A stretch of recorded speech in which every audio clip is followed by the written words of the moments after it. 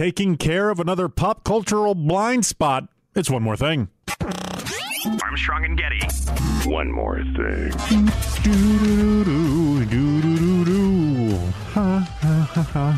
Welcome, everybody, once again. It is another Friday is upon us. They always show up just in time. That's one of my favorite things about Fridays is how they always show up right when you seem to need it. Because if I had to do another Thursday this week, oh, man, I don't know if I could have done that. It's particularly on a debate Thursday. Yuck.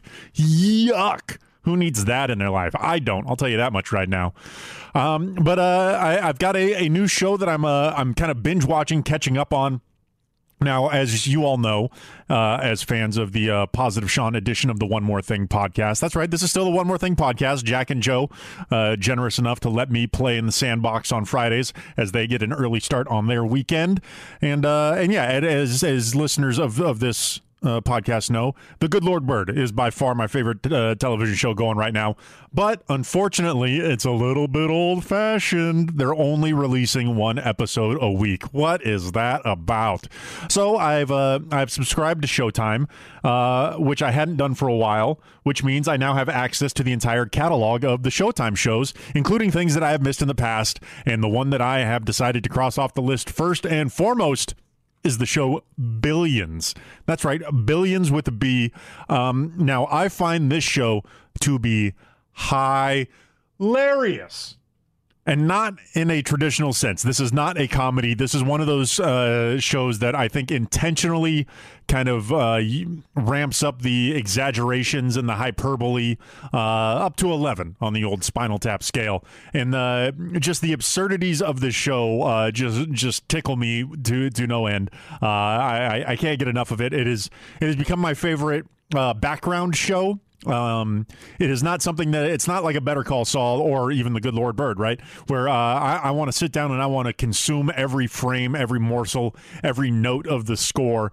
This is easy watching. It's on in the background, and it is it's about the it's essentially a show about a district attorney who is in charge of, I don't know, not just in charge of, but the show's focus is on him cracking down on Wall Street, quote unquote, hedge funders. And are these people actually legit? Are they crooked? Are they criminals?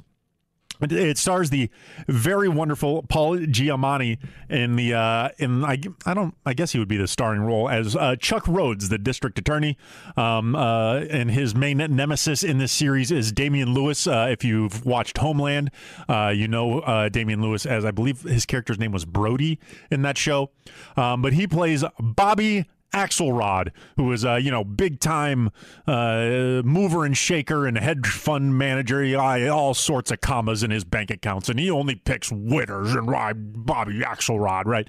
And so it's about the cat and mouse game between how clean and how legit is Bobby Axelrod in his endeavors. Is he guilty of some shady things? He's certainly a jerk, but that's not illegal in the United States of America. You're allowed to be an a-hole. That is not against the law. There are things that can go beyond that make it, you'll show up on the DA's radar. But this show explores all sorts of weird things. And one of my favorite things about it, I'm really glad that I started watching the show after I've already kind of self-educated about the investing world, because it has to do a lot with investing. They mention, short selling all the time, and I'm getting short squeezed over here, right? They're using all these investors lingo and stuff. But the accelerated timeline that these investing things happen on, they're not even really investing. They're more trading, right? They're traders. Traders, not traitors, but they are traders of stocks as opposed to the more simplistic buy and hold approach that I am running for the Positive Sean portfolio. So just the amount of scenes where it's guys looking at the screen. No, don't sell yet. Wait for it. Okay, it dropped another $1. Now sell, right? You just made this company, $14.5 billion off by waiting for that dollar to fall. It's just, it's comical to me. I understand that there's probably things that are closer to that happening on a day-to-day basis than I realize, but it is just funny to see it kind of played up for drama on a quote-unquote prestige television show.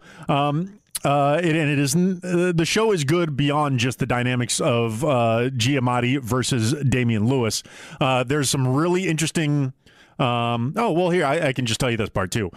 So in the show, Giamatti's wife is also works for the hedge fund that Bobby Axelrod is running. So conflict of interest. Do I need to recuse myself? Is she at all involved in any of the shady dealings, if that is going on? And the power dynamics of her in the company, and even in a more kind of freaky, but not freaky in the good way, not in the bad way. Her power dynamics with her very own husband play out in some very interesting ways, as this show is not afraid to get its kink on, if you know what I'm saying, and I think you do. But I've really been enjoying catching up on that one. I think there's like 5 seasons already, so I am all geared up to just consume those as quickly as I can.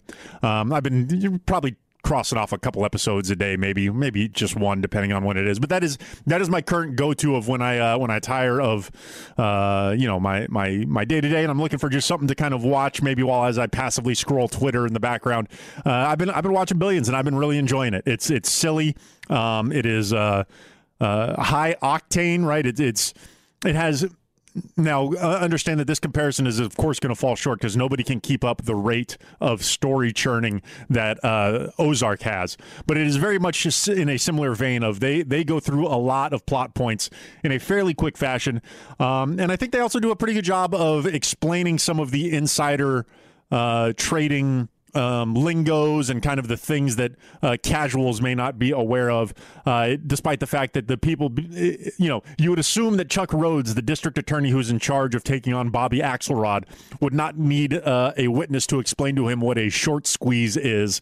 But they still do that largely just as a vehicle to bring the viewers along, because it is a messy, a sticky world, that of the big money investors and the tradings. But yeah, I've been really enjoying that. I'll probably watch a couple more episodes of that to this weekend. That plus some more of the League of Legends World Championship. I believe we are now in the semifinals. The winners of this weekend's game will meet in the finals the following week.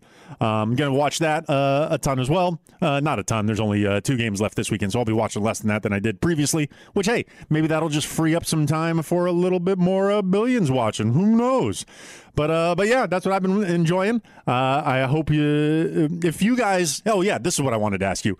If there's other things that you're aware, why did my voice crack just there? If there are other things that you're aware of that have happened or that are in the Showtime library that you particularly enjoy, or things that you think I might enjoy or I should check out while I have access to it, because when the good Lord Bird runs its course, I'm going to be putting a pause on my subscription for Showtime until they give me something else. But yeah, if there's something else you think I would enjoy and you would like to hear me talk about on this very One More Thing podcast, feel free to hit me up on Twitter at @PositiveSean and send me a message. Let me know, and I will I'll weigh my options and see if it's something that passes the muster test. I don't know what that is. I think I just made that up. I think I combined some phrases there to create a whole new unique phrase that means nothing because it's never been used before.